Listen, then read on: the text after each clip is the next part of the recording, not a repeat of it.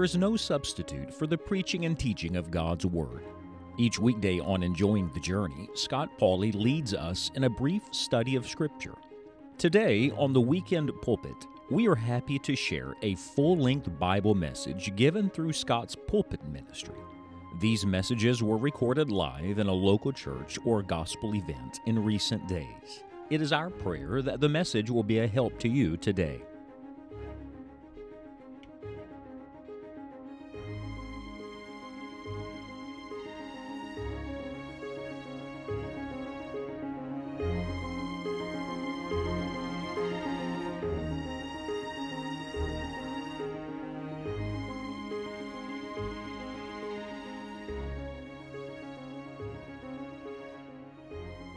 Let's open the Scriptures together tonight again to 1 Corinthians chapter number 4. And we're going to pick up right where we left off last evening. How many of you remember Paul Harvey? Would you raise your hand, please? You just told your age, didn't you? And I used to love listening to Paul Harvey on the radio. Nobody could tell a story like Paul Harvey could. And he would always build to that dramatic pause and say, and now for what? You did know him, the rest of the story. That's what we're going to get tonight, the rest of the story. But if you'll permit me, I want to back up and read the opening verses of this chapter that we've looked at already. In fact, we began at the end of chapter 3 because it all goes together. And we learned in the close of 1 Corinthians 3 that all things are yours. All are yours. Aren't you glad for all that God has given to us? And in light of that, our response to that revelation is, verse 1, let a man so account of us. And we're looking here at heaven's accounting principles. That's what it is. The Lord's ways are higher than our ways. His thoughts are higher than our thoughts. Back home, people would use the word figure. They would say, well, I figured that. Well, you know, the reality is sometimes we don't figure right. Our math is off. Our accounting principles don't line up with the Lord's. And so what the Holy Ghost of God is doing, He's bringing us back to center. He's bringing us back to the mind of Christ. He's bringing us back to the way God looks at our life. Who cares how you look at your life? Who cares what others think of your life? What is Jesus going to say when you meet Him someday?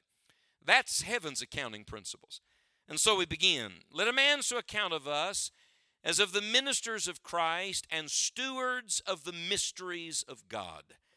If you don't have last night's, write them down quickly, will you? I'll review them, and then we'll pick up there. In verse number 1, we learn, first of all, that we're stewards of the greatest thing in the world. What is the greatest thing in the world? It is the Word of God, the mysteries of God, the revealed truth of the Lord. So the greatest thing you have outside your own soul, the most eternal thing you have, is the unchanging Word of the living God. I know some people, frankly, who try to schedule their time properly, who even give their tithe and offerings to the church so they think they're doing the right thing with their treasures, who even sing in church and play instruments and use their talents for the Lord, who never one time ever try to give the truth of the gospel to anybody else. And I think this is a great reminder to us that good stewardship doesn't just operate at the church house, it operates everywhere that you go. See, the Great Commission never said, build a building, open the church doors, and let all the lucky sinners come find you. That is not the Great Commission. The Great Commission says, go ye into all the world and preach the gospel to every creature, and we're going to be accountable to God someday for what we did with the truth of the gospel in our generation. Imagine answering to God for us living and laboring in the greatest mission field any generation of Christians has ever known, and we were the stewards of the mysteries of God. I don't know about you, that is sobering to me. And so we're stewards of the greatest thing ever. The second principle we learn from verse number 1, I had you mark the word ministers and the word stewards and connect it in your Bible and in your thinking. Stewardship and ministry always go together. People have this idea that stewardship's all about me. It's not about me. It's about what God wants to do through my life to minister to other people. So stewardship's not just throwing you money in the plate. Stewardship is you saying, dear God, I want to be used by you. I want to make a difference. I want to encourage. I want to disciple. I want to witness. I want to be a minister of the Lord Jesus Christ. Read on, verse 2. Moreover, it is required in stewards that a man be found faithful. Here's the third accounting principle of heaven, and it is this, that faithfulness is more important than giftedness. Gifts are wonderful, but those gifts, apart from faithfulness, are meaningless because they draw attention to us but give no glory to God and do not accomplish the Lord's purpose. The one thing God requires of His servants is that we be faithful people. Do you know the name William Carey? I know this is a missions church. How many of you know the name William Carey? Pioneer of modern missions, right? And everybody wants to talk about his great pioneering work. On his deathbed, he said to his family, I hope somebody will remember that I was a plodder. Isn't that interesting? And we think of all the adventure and all the great days. Did you ever think about all the ordinary, mundane, run-of-the-mill kind of days that a guy like William Carey had to go through? We see the Apostle Paul standing up preaching in Athens about the unknown God. You ever think about all the days that all he did was walk by himself from one town to the next town? You see David standing in the valley of Elah with the sling in his hand and felling the giant and being greatly used of God. You ever think about all of the anonymous days seen and known only by God when David's sitting out yonder in the pasture with a bunch of dirty sheep just learning from the Lord and worshiping God? Men are remembered for their extraordinary days, but they are made on their ordinary ones. And too often we see what goes on a platform and think that's why God is blessing. I'm just going to tell you, if God blesses this church, it will not be because of what happens on this platform. It will be because of what happens in the prayer closet and the private life of the membership of this church. And so faithfulness is the whole thing, and it's much more important than giftedness. Keep reading, verse 3. But with me, it is a very small thing that I should be judged of you or of man's judgment. Yea, I judge not mine own self. For I know nothing by myself, yet am I not hereby justified. But he that judgeth me is the Lord. He just said, you don't know me and I don't know me. Now this is one of the most intelligent human beings that's ever lived. He had the equivalent of 3 PhDs. And here's a guy that says, you can't judge me because you don't know my heart, and I don't even know my heart. But let me tell you who does know my heart. The Lord knows my heart. Look at verse number 5. Therefore judge nothing before the time, until the Lord come, and He is coming, church, who both will bring to light the hidden things of darkness and will make manifest the counsels of the heart, and then shall every man have praise of God. Here was the fourth principle we gave you last night. Write it down, please. Do what you do for the praise of God and not the pleasure of man. Stop trying to please everybody else. Stop it. When you meet God someday, the only thing that's going to matter is the smile of Jesus. Is the Lord going to look at your life and say, you were faithful with what I put in your hand to do? Whew. I'm standing here right now. I'm preaching to me, not preaching to you. You know what I want more than anything in this world? You know, it's funny. As you get older, some things mean less and less. How many of you know what I'm talking about? And other things mean more and more to me. I remember early on as a young preacher starting out, you know, you wanted people to say nice things and say, oh, that was so good. That was the greatest sermon I ever heard in my life. And do you know that means less and less to me? And you know what means more and more to me? When somebody says to me, preacher, God spoke to me. And the Lord worked in my heart in an unusual way. And it wasn't even really what you said, preacher. I just know God was speaking to me. I love that. I was talking to a man over the weekend who's dealing with some very heavy things right now. Dealing with some heavy things in his family. And he's a changed man. I've known him a long time. He's a changed man. He spoke differently. His tone was different. He wept over the phone. He said to me, Scott, at this juncture in my life, he said, with all we're dealing with, he said, I just want peace. He said, I've come to realize that really all that matters is the Lord and my family and doing the right thing by both of them. And he said, that's what I want to do with my life. And I'm going to tell you, that resonated with my soul. So much of this stuff we give so much attention to, trying to impress and please everybody else, is just a bunch of nonsense. Let's live our lives for the only thing that matters, and that's the praise of Almighty God someday. And so we come tonight to the fifth of our accounting principles of the Lord. Let's pick up our reading, would you please, in verse number 6 again.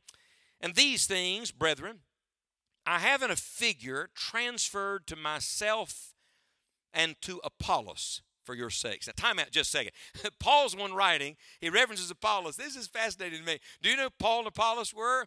These were like the premier preachers of the day. Now, you want to hear somebody preach? Paul and Apollos. Paul and Apollos. Matter of fact, turn back one page in your Bible. You're there already. Look at chapter 3, verse number 5. He has to even straighten them out because they're in the Paul camp and the Apollos camp. Verse 4, why one saith, I'm of Paul, and another, I'm of Apollos. Are you not carnal? Wouldn't it be much better to say, I belong to Jesus? How many of you think that sounds better? Look at verse 5. Who then is Paul? Who is Apollos? But ministers by whom ye believe, even as the Lord gave to every man. I have planted, Apollos watered, but God gave the increase. Would you write this down? Remember that you are nothing and God is everything. You want to start counting right, figuring right? You must always remember, no matter who you are, that you are nothing and God is everything. Matter of fact, go back now to chapter 4 and look at verse 6. He said, I've transferred these things to myself and to Apollos for your sakes, that ye might learn in us not to think of men above that which is written, that no one of you be puffed up for one against another. By the way, do you know that's the cause, that's the reason there's so much fighting and bickering today? It's pride. Proverbs says, only by pride cometh contention. And people say, that's right, she's full of pride. Well, when you think that, you're full of pride. I'm sure everybody in this church gets along all the time. I'm certain of it. But in the church where I grew up, every now and then there'd be little spats, you know. And somebody said some churches are more like goat pens than sheepfolds because everybody's always butting heads all the time. But I want you to know, it shouldn't be that way among the children of God. And you know what we all got to do? I'm going to tell you what we all got to do. We all have to die. A living church is a church full of dead people. It lives with the power of God because they're all dead to self and dead to what they want, don't have to have their way. It's not about us anyhow. It's all about Jesus. Let me tell you who we are. You're listening tonight to a dressed up, black-hearted, hell-deserving sinner in desperate need of the mercy of Jesus. If Scott Pauley got what he deserved tonight, he'd be burning in hell right now or on his way there. And the only reason I'm not and never going there is because of Jesus. I am a sinner and he is a wonderful Savior. And I'm going to tell you what happens to us after a while. And I know who I'm talking to. I'm preaching to the Tuesday night crowd. After a while, some of us who've been around church a little while and know so much and have seen so much and had so much experience with the Lord, we start thinking more highly of us. I'm going to tell you how to stay small in your own eyes. Let Jesus be big in your eyes. And when the Lord is everything, you're nothing. That's what he's saying here. Keep reading. Look at verse 7. For who maketh thee to differ from another? What hast thou that thou didst not receive? Now if thou didst receive it, why dost thou glory as if thou hadst not received it? Every time I read this verse, I just kind of chuckle to myself, because isn't that like us to brag on things we didn't do? Even the gifts should remind you of the giver. Sometimes we get so enamored with the blessings of God, and we start talking about the blessings, the blessings, the blessings. Friend, you ought to back the truck up just a little bit and start talking about the blesser again. Next week, we'll celebrate Thanksgiving. Can I just recommend you do something? When you get around the table with your family or whoever you celebrate with, don't just go down a list of material blessings and things you have received. Instead, why don't you go around the table and let everybody say one thing about God that they're grateful for? One of the great attributes of God. Anybody here grateful that he's faithful? Anybody glad he's faithful? Wait a minute. How about the grace of God? Are there any recipients of the grace of God here tonight? Anybody know the Lord is merciful and his mercies are new every morning and his mercy endures to all generation? How many are glad for the mercy of God? Don't just talk about what he gives you. Talk about who he is. Because every blessing should lead you back to the God who gave it to start with. Every good and every perfect gift cometh down from above, from the Father of lights, in whom is no variableness, neither shadow of turning. We're a bunch of rebel kids. That's what we are. Just a bunch of children. But hallelujah, we have a wonderful Heavenly Father. And so we're reminded again and again. Look at verse number 7. He said, what makes you different from somebody else? Now let me just tell you this. You are unique. You are unique. Matter of fact, turn and look at the people around you. Stare at the people around you. Would you look around? You're not allowed to look at me. Look around. How many of you think that you're different than them? Would you raise your hand? How many of you are really grateful to God you're different than them? Would you raise your hand? Yes. We're unique. But would you write this down somewhere? Though you're unique, you're not superior. There is a difference in that God gifts us differently, but the point here is he's saying you're no better than anybody else. And he asked this rhetorical question. You know, questions probe, don't they probe? Look at the questions. He said, who makes you different from another? And what hast thou that thou didst not receive? He said, wait a minute. Isn't even the good things in your life, that wasn't produced by you? Didn't God give you that? Look at the next question. If you received it, why do you glory as if you did not receive it? You know, honestly, God has a way of letting all the air out of your balloon, doesn't he?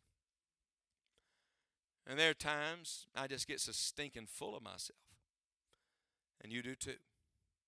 And I want to talk about what I've accomplished, thinking about something that didn't go my way. I'm going to tell you what I need on those moments. I need a fresh visit to the cross. I have a friend that writes me regularly. Every day I get an email from him. Every day of my life. I've got it maybe 2 or 3 today from him. He told me years ago, he said, I'm going to pray for you many times through the day and night. I've only met him once or twice in my life. He said, every time I pray for you, I'm going to send you an email. You don't even have to respond. But he closes every email the same way. He closes every email with this statement, walk by Calvary at least once every day. It's been really good for me. Because there's a lot of days I sit down and start staring at everybody else at the foot of the cross instead of looking at the one who went to the cross. You know what I'm talking about? I start thinking about me and about them and not about him. And so what's he doing? He's bringing us back to who God is. Could I just remind you, everything you have, God gave you, and God can also take it away. I quoted a verse. Go back to Romans 11 just for a minute, would you please? Just a few pages in your Bible. I quoted one verse to you on the Lord's Day, I think it was, from Romans 11. But look at the verses that lead up to it. They're convicting. Look at Romans 11, starting in verse number 33.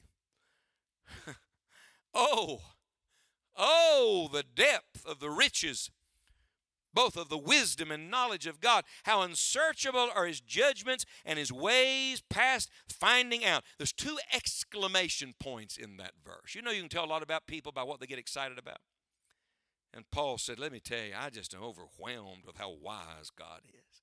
He's just right. Matter of fact, what's the first word of verse 33? Would you say it out loud, church? What's the word? I didn't hear you. What's the word? Would you tell me what "oh" means, please? "Oh" is more of a groan than a word. It's what you say when you don't know what to say. It's a sigh. It is you saying, I can't even put this in words. I don't even know where to start. My God is so wise.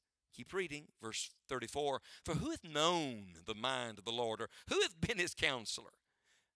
Just so I can be clear, has the Lord ever called anybody in this room and asked you for counsel? Anybody in this room got in a call in the middle of the night and the Lord said, I'm trying to make some decisions on world affairs here and just need a little advice? I don't think so. Look, please, because he doesn't need us, we need him. Here's the verse, verse 35. Or who hath first given to him, and it shall be recompensed unto him again?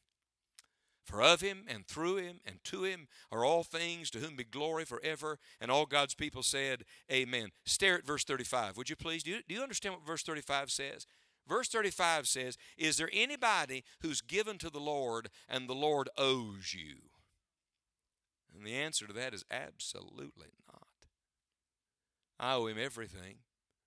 I'm thinking of old J. Wilbur Chapman's song, Naught have I gotten, but what I received, grace hath bestowed it since I believe. Boasting excluded. Pride I base. I'm only a sinner saved by grace. How many fellow sinners are out there with me tonight? Don't ever forget that. If you don't want to get over the wonder of salvation, don't ever get over the depravity of your own heart.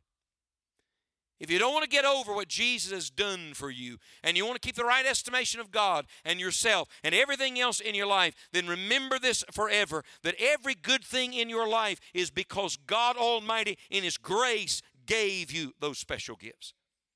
We have natural gifts given to us at our birth. Everybody's got them.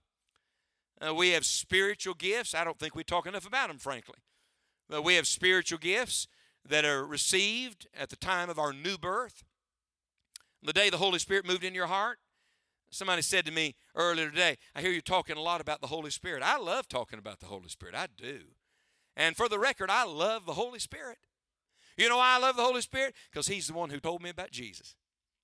In fact, everything I know from the Bible, the Holy Spirit taught me. I love him.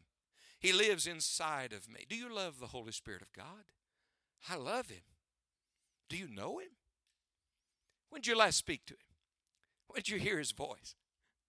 How many of you think it'd be strange if somebody moved in your house, lived there for 40 years, and you never talked to them? How many of you think that'd be a little odd? Some marriages, but that's a different conference, you know. People get saved, and the Holy Ghost moves in their heart. Lives there for 40 years, and they live their whole life without ever even thinking what the Holy Spirit wants.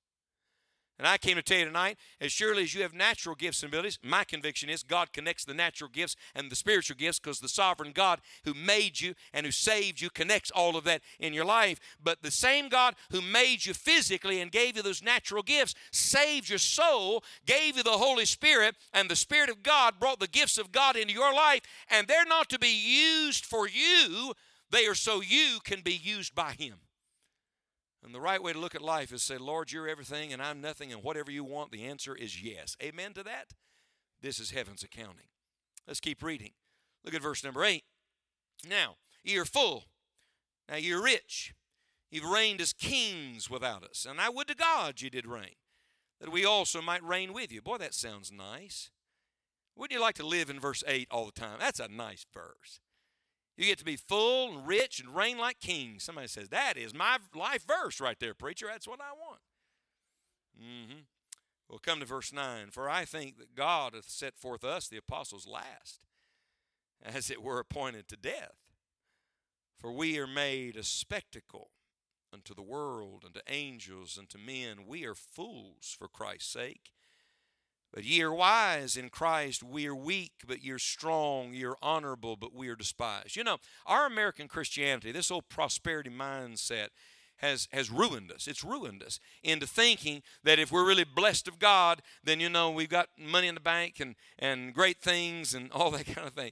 Now, I'm going to tell you something. You might want to get a history book and read just a little bit, because the great souls of whom the world was not worthy were people that wandered in the wilderness, and like their master had no place to lay their head. I get ashamed of myself. Look, God giveth us richly all things to enjoy. I'm not trying to shame you tonight. Enjoy what God has given you and be grateful for it and be a good steward of it. But don't ever set your heart on it. I get ashamed sometimes thinking how much of our affection and admiration is more for the stuff than it is for the Lord Jesus Christ. Maybe, just maybe, God's going to have to strip all that away to remind us that Jesus is really the only thing that matters in the end. Why is Paul saying this to them? Is he having a pity party? Is he sitting somewhere saying, you know, y'all sure are blessed. We're having a hard time over here. That's not what it is. It's a Spirit-inspired utterance. By the way, for the record, pity will never get you through. It's one of the reasons social media is so popular. Everybody loves to air all their grievances. And you know why? Let's just get real for a minute, because we all want somebody to pat us on the back and say, bless your heart. Nobody but you and Job ever had it this bad. I'm telling you, it's rough. That's not what you need. You need the grace of God to get through whatever you're going to get through. But don't miss this. Why did Paul say this? Because he's trying to give them an eternal perspective. Would you write this down? Here's the sixth accounting principle of our Lord. Keep eternity in view. Keep eternity in view.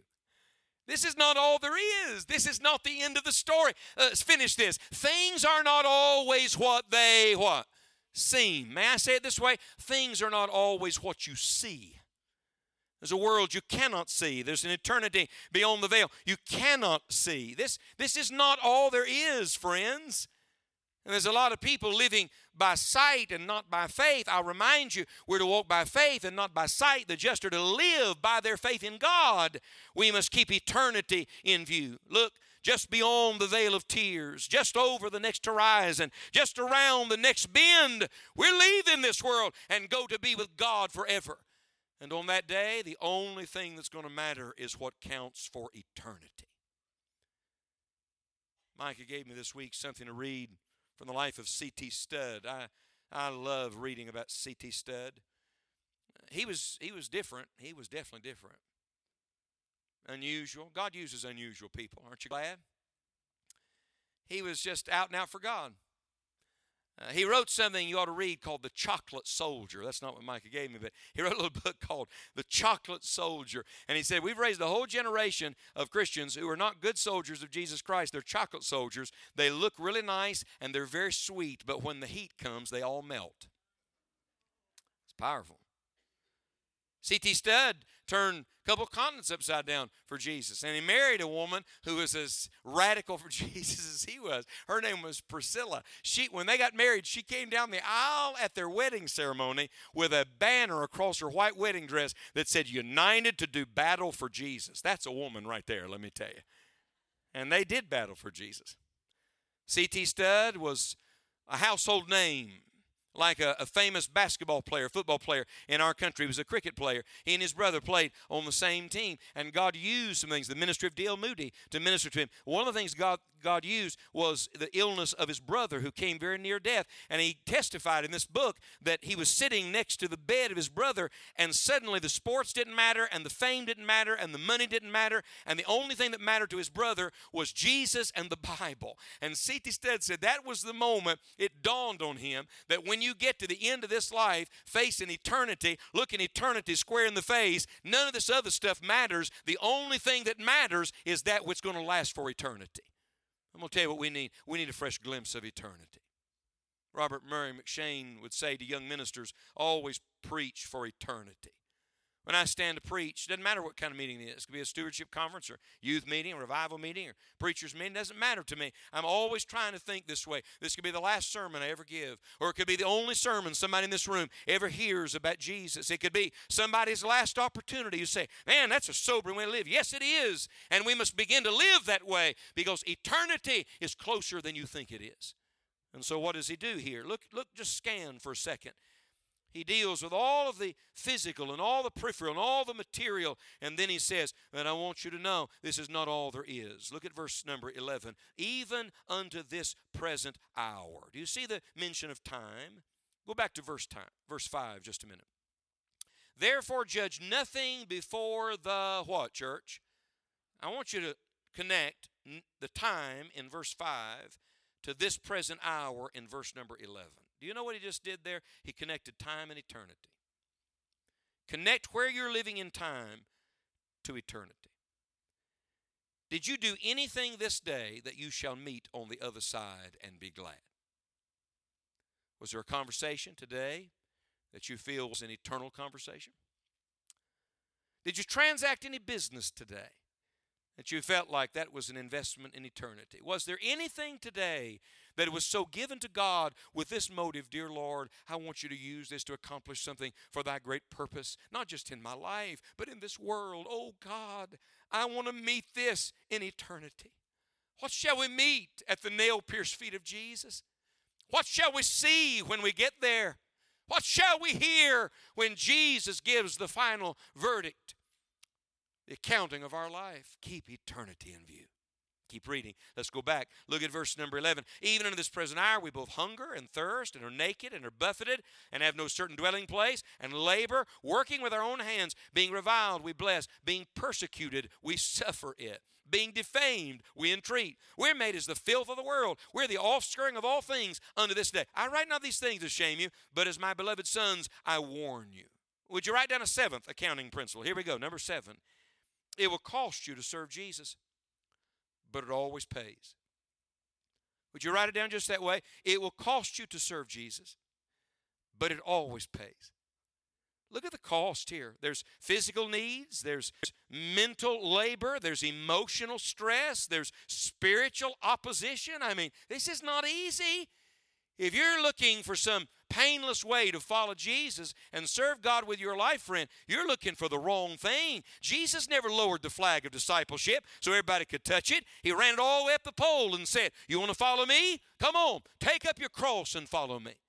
You know why that is? It will cost you something to follow Jesus Christ.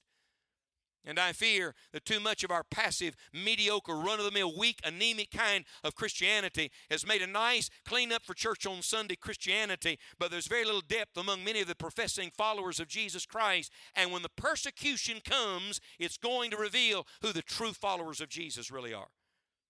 Fascinating to me that even in the most recent circumstances in our country, there was such a falling away of people. And somebody said, what do you think about that? I said to them, I think they were gone before we even realized they were gone. It just revealed the reality that was already there. It will cost you to serve Jesus. But I came to tell you tonight, on the authority of the Word of God and through the example of the Apostle Paul, that it always pays to serve Jesus too. That in the end, the glory is greater than any grief you have on this side. I was sitting there a moment ago looking at Paul's list. Look at his list. Just scan verse 11 and verse 12 and verse 13. That's some tough stuff right there. See, we see all the niceties of the Christian faith. Now, how about this? How about being persecuted and reviled and defamed? How about if they start treating you like the filth of the world? That's heart-searching, isn't it? What if the culture, which is rapidly changing, so turns that even to speak the name of Jesus will mark you forever as an enemy of this world? Are you willing to bear such reproach? Why do they hate the name of Jesus so, by the way? Have you ever heard anybody curse in Buddha's name? When was the last time you heard somebody get mad and say Muhammad? Tell me, please. They always use one name. What name do they say? Jesus Christ. You know why that is? Because that's the one name heaven rejoices in, hell trembles in, and earth is changed by. There's none other name under heaven given among men whereby we must be saved than the mighty name of Jesus Christ. If you identify with Jesus, it will cost you something at some point. All that live godly in Christ Jesus shall suffer persecution. But this was the thought I had as I was meditating on this list. It dawned on me, we're talking about stewardship, right? Stewardship. You know something else we're stewards of? You don't have to add this to the list, but it is a T, all right? We're stewards of our trials. Some of you right now are going through great difficulty. There are needs in this room, all kinds of needs in this room. Some of you have gotten horrible news, and the doctor said cancer. Some of you got a phone call from a family member.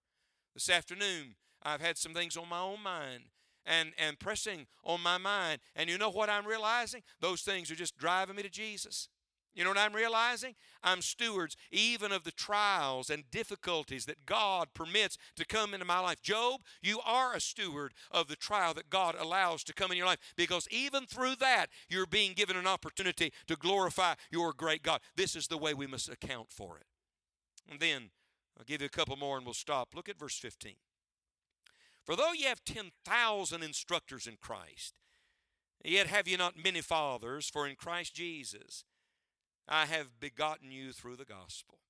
Wherefore, I beseech you, be ye followers of me. Would you write this down? If you're going to be the right kind of steward, here's one of the Lord's accounting principles. You must keep growing spiritually yourself. Fascinating that in this great chapter on stewardship, he brings it back to such simplicity. Look at verse 15. Verse 15, you got saved. And verse 16, you must keep following the Lord Jesus and following the godly principle. You move from the new birth to the next steps. Don't rest on your giftedness. Don't rest on your knowledge. Don't rest on your experience to this point. You must determine by the grace of God, you're going to keep growing in your faith. Can I ask you a personal question? Don't answer out loud. This is between you and God. Are you still growing? Are you still a growing Christian?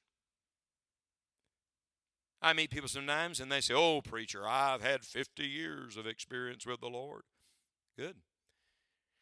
And then you start talking to them about their walk with Jesus and you realize something. They actually don't have 50 years of experience with the Lord. They have 25 years of experience with the Lord, because 25 years ago they stopped growing. Funny, isn't it? In the early days of our Christian faith, we take these steps of growth and we're excited about it. And then someday, instead of taking the next step, we draw a line in the sand and say, all right, Lord, I think that's about far enough. See, this is my last opportunity to preach to you. Let me tell you what I'm thinking on the last night of a meeting. I'm not thinking about this meeting. I'm thinking about 6 weeks from now, 6 months from now. I'm wondering, will anything grow out of this meeting? Not just what went into this meeting. Will anything change because we had this conference together? Will you take the next step? What is the next step for you? I can tell you with certainty tonight, there is a next step for every believer in this room. And every one of us must determine by the grace of God, we're going to take it. Come to verse number 17. For this cause have I sent unto you Timotheus, who is my beloved son, and faithful in the Lord, who shall bring you in remembrance of my ways, which be in Christ, as I teach everywhere in every church. I like that. Everywhere in every church. I'm in lots of places and lots of churches, and I've discovered something. Everywhere and every church needs the same thing. It needs the Word of God. But here's the principle. Would you write this one down? Number 9, we must teach the next generation. Do you see who pops up in verse 17? Timothy does. See, you've not been a good steward until you've passed it on. I was, Brother Weatherby, in a church in Florida, preaching a while back, and they had opened a new building. Now, this is fascinating. They had been without a building for 20 years. Let that sink in just a minute. People think of church as the building. 20 years, they'd had to meet in different locations. Hundreds of people. Different locations. But strong church.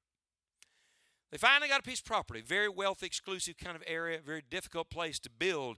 They finally got a property, and they finally got a building, and they finally got permission to use it. And I got to be there when they opened it. And it was amazing. Those people, for many of them, it was the first time, because they'd been scattered, meeting in different places and trying to get together and having a hard time finding a place where they could all get together. And they're all in this room together. I wish you could have seen it. It looked like heaven. It looked like heaven. Those people, we take so much for granted. Those people loving on each other and encouraging one another.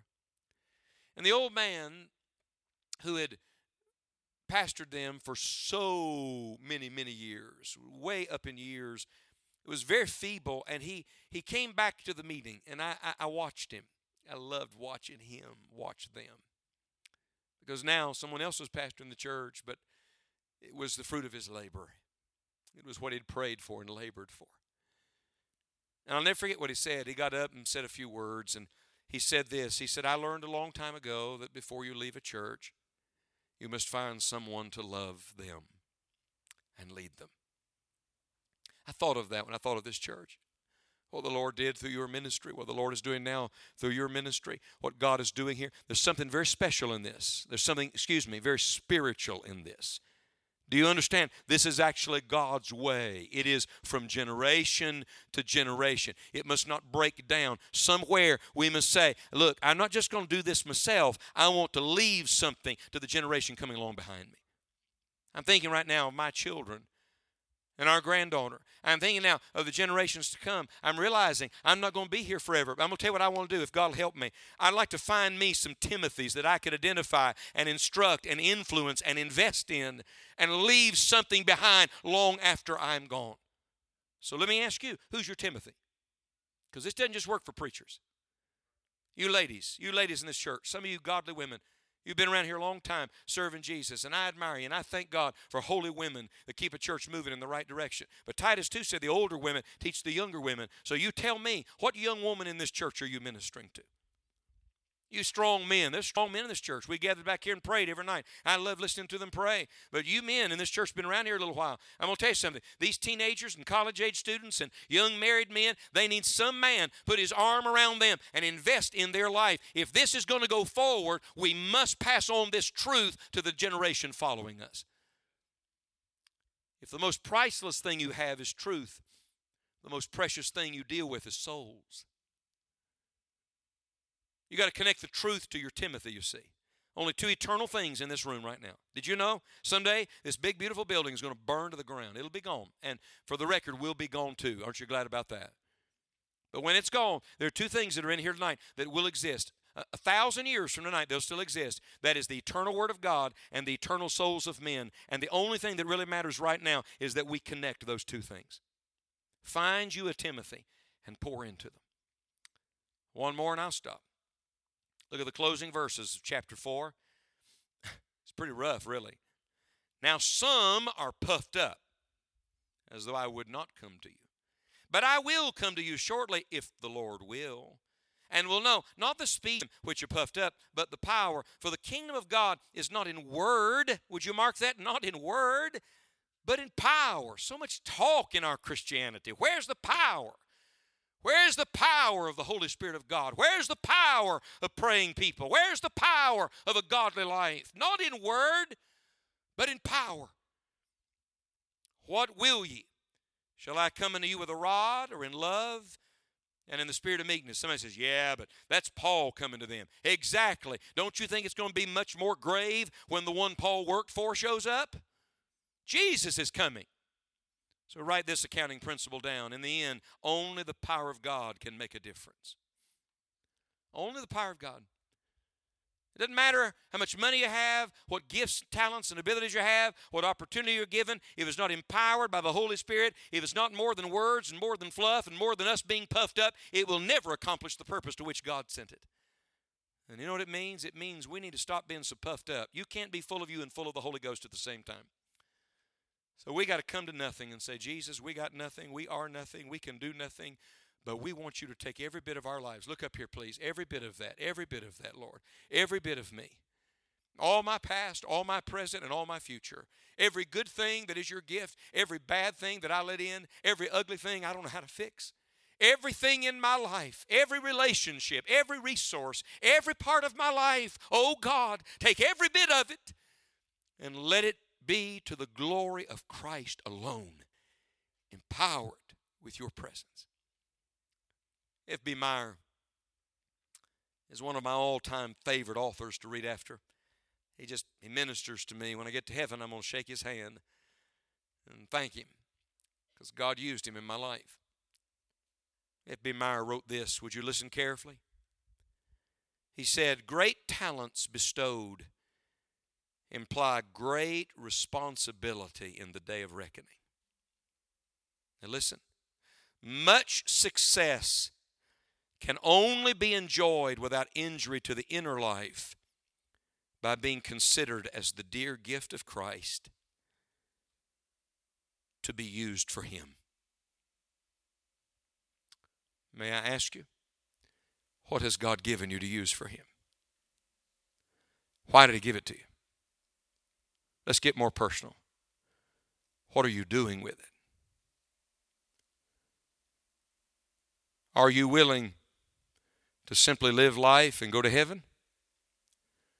Or do you long in your soul to be a good steward of what God, through Jesus, has so graciously given you?